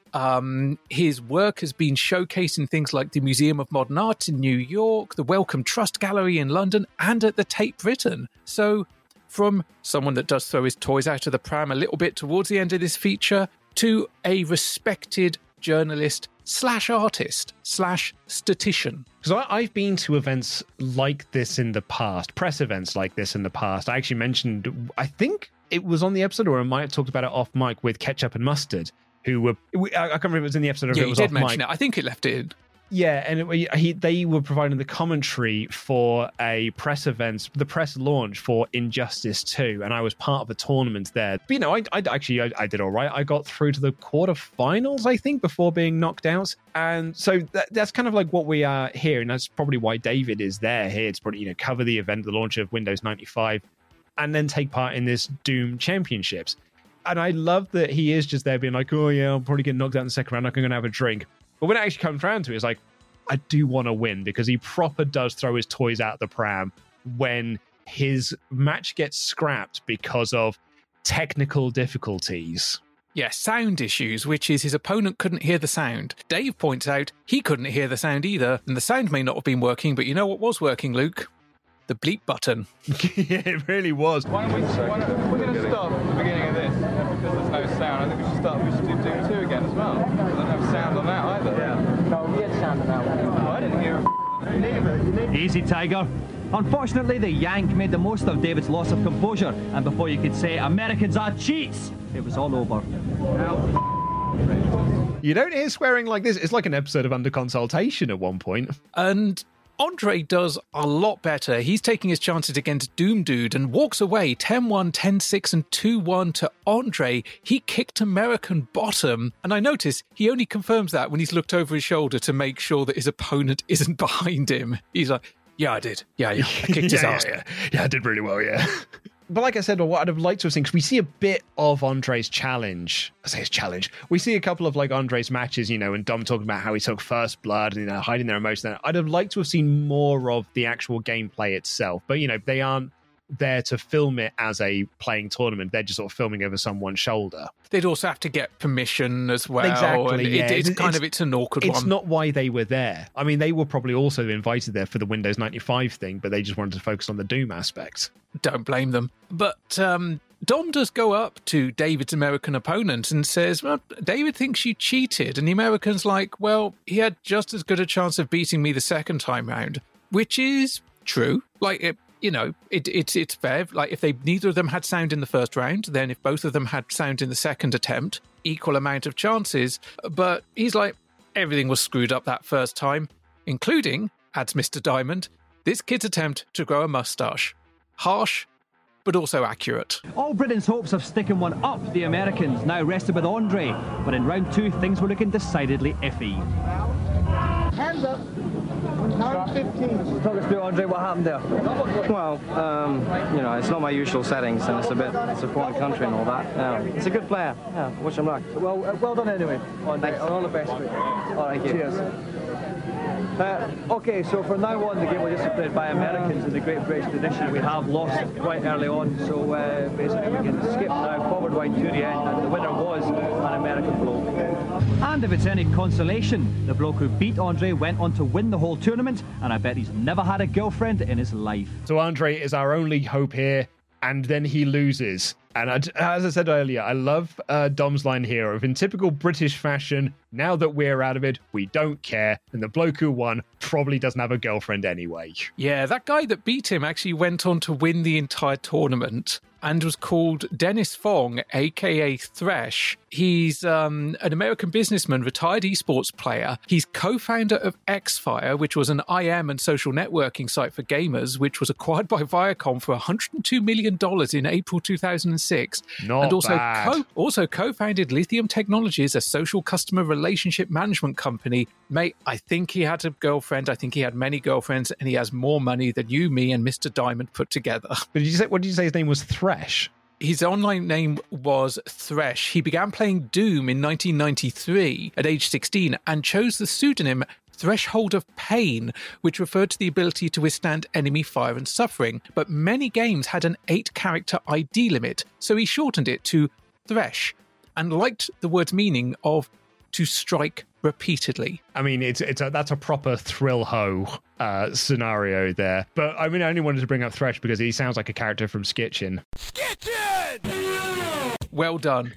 It is 2022 going on 1995 and you're still getting Skitchin in there. I haven't had a Skitchin reference in probably like a full series of this show. I don't think I've got anything in series 4, so I wanted to bring it back. Our Surf on the Net experiment has finished. We've got all the sites that Gary and Neil have managed to download. We've compiled them all into the hard drive. Now, Neil, we've already had the Judge Dredd clips and... what else have we got from you? LucasArts. And the LucasArts, right, okay. We've got 3 more things from you then. What have you got? Okay, well, I heard you're a big Kylie fan, so I do like Kylie. Went out to see if I can find some nice pictures. As long as she doesn't start singing or anything. That's right. I just think, I think this photo shows what some of the people on the internet are like. Top Kylie picture action there. Yeah.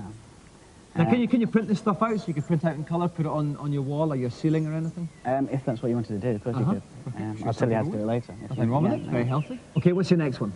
Okay, well, one of my pet hates is football. I can't stand it, but there are a lot of people out there that actually like it. Like myself. The internet's a great way of finding out what's going on. This is quite a new site that's gone up to show the Premier fixtures and results. It also allows you to give some feedback.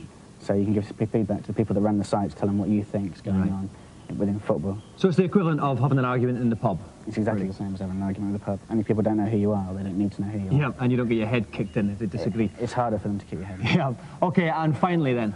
Thought I'd take advantage of the ISDN here again. Yep. And download a Bjork video. Here it is. Quite small though, isn't it, on the screen? You can blow it up, but it goes slower. Okay. So in fact, that's not actually that impressive, I'd have to say. It's like watching a postage stamp moving. It is. Well, let's find out who the winner of our Is the Internet Actually Full of Cack challenge. And Neil has realised the secret to this challenge, which is to appeal to what Dominic Diamond likes. And what Dominic Diamond likes is official Fitbirds, like Kylie Minogue. Yep, he shows him a rather fetching picture of Kylie, which he will apparently print out and possibly laminate for him later. And it's not just Kylie that he's interested in, he also likes football. Neil can't stand it himself, but he's a smart guy. He knows that Dom likes it. So he's found a way for Dom to interact with other football fans and have a pop at them like he's down the pub. But with the added benefit of they don't know who you are, so there's less chance of having your head kicked in. The keyboard warriors starting their life early. But he does slightly stumble at the end here by picking out that Bjork video because, yeah, you can make it bigger, but it then starts playing slower. And Tom's like, it's like watching a postage stamp move. And Neil's like, yeah, it is. Yeah, it is. Yeah, it totally is. Set up for multimedia, his Mac was. Okay, well, that's all your clips, Dale. Thank you very much. We'll go on to Gary's now. Now, Gary, we have already seen from you the NASA Space Shuttle stuff, which was fascinating, if you like that kind of thing, and some stuff on the Shaman. Now, we've got 3 more clips from you. Okay, right. The first one is the X-Files official homepage. Oh, dear. I hate the X-Files. Everyone's really into it. I think it's all a bit it's slightly geeky, Gary, I think. And I don't think Scully's nearly as attractive as I don't think so. You've got to be intelligent to appreciate the X-Files, Dom. Okay. Was that a dig there, Gary? Yes, it was. Okay, Dom. fair enough. I'll let you have one. Thank you. Right. All the information you need to know about this and all the episodes that haven't yet been shown in the UK. Right. Keep us posted. Okay, what else have you got? Okay, MCA Universal, they have quite a big website. It's called Cyberwalk. Everything you want to know about Universal, their products, films, videos. And here are the films that they've currently got out at the moment. So this is very similar to Neil's Buena Vista page that you had the Judge Dredd trailer on? Yeah, kind of. Just like click on a picture here and you'll see a movie of it. So if you can't be bothered buying like a movie magazine, then this is great. Yeah. Otherwise, it's pretty. Yeah, this is more up to date as well. It's more up to date. Yeah. Okay, fair enough. And finally, you have. Okay, we have Sony's PlayStation homepage. Okay, and it lists all the different fighting games currently available and forthcoming. Can you actually play them though? Can you download demos and play them on your PC? Almost. Here's Toshinden. Right, and let's see a little clip of that in action. It is running very, very smoothly. But like I say, you are just kind of watching it. It's like watching 2 cartoon characters have a fight, which is, I mean, it's great for a while, Gary. It's fine. Gary, what a failure. Like falling at the 3rd hurdle here. Yeah, because what's he got to wow Mr. Diamond with? It's the official X-Files homepage. And you may as well have just flashed a big old error sign up at the kind of like the Family Fortunes kind of thing. It's just like, no, Dom hates the X-Files. He doesn't like it. He doesn't think Scully is that attractive. And Gary decides the best approach in this is to insult Dom by saying you've got to be intelligent to appreciate the X-Files. It's like fucking Rick and Morty many years later. Dom does go, was that a dig? And Gary's like, yeah, it was. And Dom's like, oh, okay, I'll let you get one for free. Go ahead. He then tries to appeal to the film fan within Dominic Diamond by showing him Universal Cyberwalk that's got details on all their new movies, including Babe, which I did go to the pictures to see. And Waterworld, which we've already discussed in a fair amount of detail last episode. And you'd think that this last-ditch effort to win the Golden Joystick would bag him this, which is the official Sony PlayStation homepage. And the only reason this does not work for Mr. Diamond is because there aren't demos to download. Not that you would expect there be demos to download on the PC, but Dominic Diamond is just unimpressed that there aren't demos. No, and especially in the light of we are either at or soon to be at the official PlayStation magazine, which, Luke, what does it come with every month? A free demo disc. It doesn't cost you a single penny. No, magazine's a fucking rip-off, though. But you get your demos. I mean, the PlayStation infamously came with that demo one. We talked about it in the launch special. But yeah, you can't play the games, but you can look at some pictures and watch some videos. So, in summary, Dom did like Gary's Shaman clip, but didn't really give 2 tosses about anything else. Whereas Neil had Bjork, football, and Kylie. So kind of wins by default, the 2 sweetest words in the English language. Yeah, I mean, it literally just is Dom going like, probably Neil. Neil wins. It is like watching someone judge a race where both competitors fell over, and it's just like, well, you fell earlier, so well done to the other bloke. It's almost like watching Greg judge Taskmaster at times. It's like, no one actually succeeded, but you just fucked up less. Yeah, that's a really good comparison to this. This is proper Taskmaster, this. That question, is the internet full of cack? I would have to say I've seen very little today that I feel you couldn't get from a magazine though, but what do I know? I'm just a fantastically well-paid television celebrity. And we did talk about this earlier, that that's kind of what the internet was at this point. There are message boards, but it isn't like what the internet is now. This is very much like, I remember the first website I ever went to was Capcom's official website. And the only reason I went to that website is because it was written on the booklets for X-Men versus Street Fighter on the PlayStation. I can't remember what the first website I went to was, but at this time, I would have been getting access at lunchtimes via the school computer because we were quite early in getting an ISDN line, I think. I'm sure the person listening who went to school with me will be going, well, actually, or maybe can't remember at all either. But I already had started to get exposure to the internet, and I know I was filling up floppy disks with things like scripts and pictures, probably from the X-Files. Yeah, I was already falling well into the internet, but at the time it seemed amazing. Looking back, and I'm just like, woofed, it's amazing I didn't give up computers completely and just take up gardening. You can see why. You know, I think people tend to make fun of those sort of articles that, you know, at the time were like, is the internet a fad? Is this just the next new shiny thing that we're all going to get bored of quite quickly? And we can look at those now and be like, isn't that silly? Because I mean, we're doing this podcast on the internet and it's posted to the internet. People are using the internet to download it. We've got a Discord server on the internet which people are using to discuss it. Like, the internet kind of controls a lot of our lives and is a massive part of our lives. But yeah, I ordered all the parts of our Patreon pack on the internet. Yeah, exactly. I bought trading cards on the internet. I buy my postage for those Patreon packs on the internet. I will be downloading clips for this via the internet. But at the time, it really was just a collection of magazine stuff, really. You know, pictures and this, that, and the other, details of bits and bobs, but it's not the information superhighway that it was going to become. No, it's more the kind of like the trivia B road at this point. It'll take you through a village, maybe there'll be a corner shop, you can get a cornetto, but it's nothing going to wow you. Right, that's just about it then for today's show. Just remember, life is like a Formula One Grand Prix motor race. It's fast, it's furious, it's exciting, but if you don't take frequent pit stops, Murray Walker will taunt you at the end. Bye-bye. Tom's final line that we've got here is the oddest one that we've had thus far, because previously I would say they have made some semblance of sense. But this one is just like, yeah, if you don't have regular pit stops, Murray Walker will taunt you. He just did that. He would just like turn up outside people's houses and going, you're working too hard. Stop it. But that'll do us for episode 9 of series 5. I'll ask you first, Ash. What did you make of the episode? Oh, you know, much like Formula One, Luke, it's a game of two halves. I liked the news to a degree. I really liked the reviews, particularly because it was nice to see the acknowledgement that 3D graphics aren't everything. And it also gave us that. I really like the Doom feature. I really, really enjoyed it because that is a snapshot in time. That is early esports. And I loved the Sega Rally Championship. The Internet Challenge was interesting because I guess it lets us look at the internet in 1995 without any kind of modern kind of distortions of what the internet was like in that early time. It very much wrenches the rose-tinted glasses off your face and goes, no, look, it was a bit poo. And for that, I'm kind of grateful, and it was interesting, and we had some fun times discussing it and also looking at the Mac versus PC. But it says a lot where we're watching these episodes, we're reviewing these episodes, and I'm like, oh, I remember that. Oh, I remember that. Oh, yeah, that happened.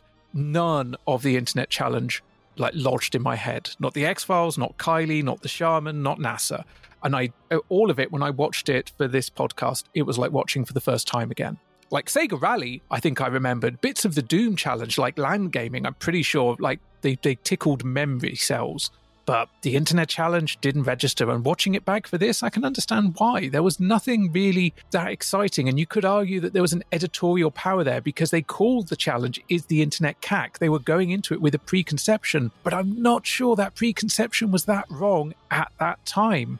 The Internet was not mainstream in 1995. The Internet Challenge here is, I don't like, as a snapshot is wonderful. And I think you hit the nail on the head there when you said that it's great to be able to see the internet being shown in such a way without any modern day distortion over the top of it. That I completely agree with, and I love it for that. But it's not an episode I'm going to go back and rewatch. It's not a challenge I'm going to go back and rewatch. It's not a challenge. And I made the comparison earlier to Baby ROM, and we've got one coming up in a few weeks where the EastEnders cast build PCs and the Lee and Herring stuff that we get. But it's not what I want from Games Master. This isn't what I want from Games Master. I want to see more stuff like the Sega Rally Challenge, the Puzzle Bobble Challenge we had a few weeks back, the Time Crisis Challenge that we had. Sorry, the Virtual Cop Challenge, not Time Crisis. That's the sort of stuff I want to see from Games Master. It's not this. So I appreciate it from a certain aspect, but also it's not I didn't love it. And it could have been a feature. That's exactly it. It could have been a feature. It's not a challenge. And what I want from this show are the challenges. Some of the other stuff in this episode is great. I thought the news had some interesting bits. That Doom feature was awesome. But the internet challenge is a large bulk of this. And it really does drag it down for me. What are you thinking percentage-wise? So here, we always said that 75% is the recommend. And so I've got to be around that point there. And I'm basically toying with where I fall either side of that margin, because the internet stuff, not recommend, but that Sega Rally challenge, I would say people should go out their way to see it. So maybe I am just going to sit directly at 75%, with the caveat that it's the Sega Rally Championship and the Doom feature you should go out your way to see. I was at 76 because basically I recommend everything about this episode except the internet full of cack challenge. But I think for the reviews, for the news, for the Doom feature, for the Sega Rally, it's worth sitting through the internet cack, and also maybe just a sobering reminder of what the internet used to be like. Not what we think it was like, but what it used to be like. Well, that's all we've got time for on this edition of the show. Thank you all so much for listening. You all rule. If you want to find us on social media, we're on Twitter at UnderConsolePod, on Instagram at under.console, and you can send us an email to feedback@underconsultation.com. And if you want to talk with us in real time, talk with other listeners, other fans of retro pop culture and gaming, you can join our Discord, where the current topic of conversation is Castlevania, because people have been listening to our last episode, people have been finding out about the review we spoke about for Dracula X on the SNES, and basically all agreeing it was a bit crap. Not a good game, that, unfortunately. It's actually on the Advanced Collection, which I am going to play it again, just out of curiosity, because I haven't played it in so long. If you want to support this podcast monetarily, you can do so over at patreon.com/underconsolepod, where you get next week's episode 1 week early and ad-free at the £5 level. And at the £10 level, you get a little bit extra. Ash, what do they get? Oh, they get our version 2.0 Patreon supporters pack, which includes our beautiful glittery golden mug, which I've sent, I guess, almost a dozen of out already. And guess what, Luke? No fires. No one's microwaved it yet. Very happy to hear that.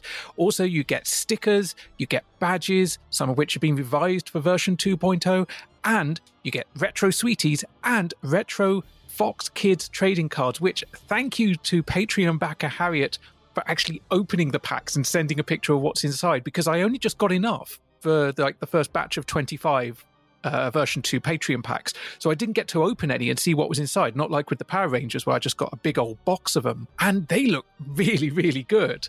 Like, there's some beautiful artwork from the Tick in there. There's stuff from the Spider-Man, X-Men. We got Kingpin, Mary Jane, Eek the Cat, J. Jonah Jameson.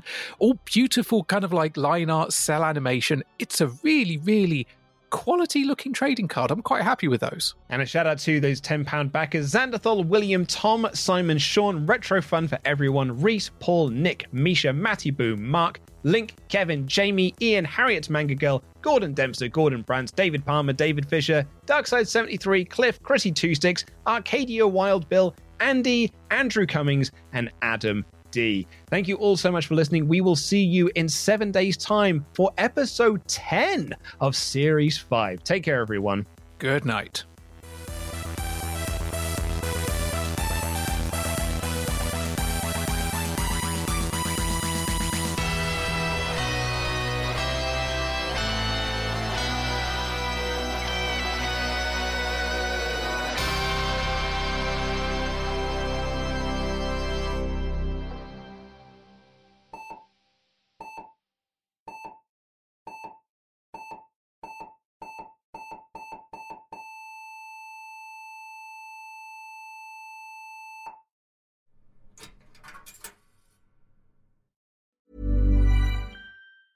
Planning for your next trip? Elevate your travel style with Quince. Quince has all the jet-setting essentials you'll want for your next getaway, like European linen, premium luggage options, buttery soft Italian leather bags, and so much more. And is all priced at 50 to 80% less than similar brands. Plus, Quince only works with factories that use safe and ethical manufacturing practices. Pack your bags with high-quality essentials you'll be wearing for vacations to come with Quince. Go to quince.com/pack for free shipping and 365-day returns. Hold up. What was that? Boring. No flavor. That was as bad as those leftovers you ate all week. Keke Palmer here, and it's time to say hello to something fresh and guilt-free. Hello Fresh. Jazz up dinner with pecan-crusted chicken or garlic butter shrimp scampi. Now that's music to my mouth. Hello Fresh. Let's get this dinner party started. Discover all the delicious possibilities at HelloFresh.com.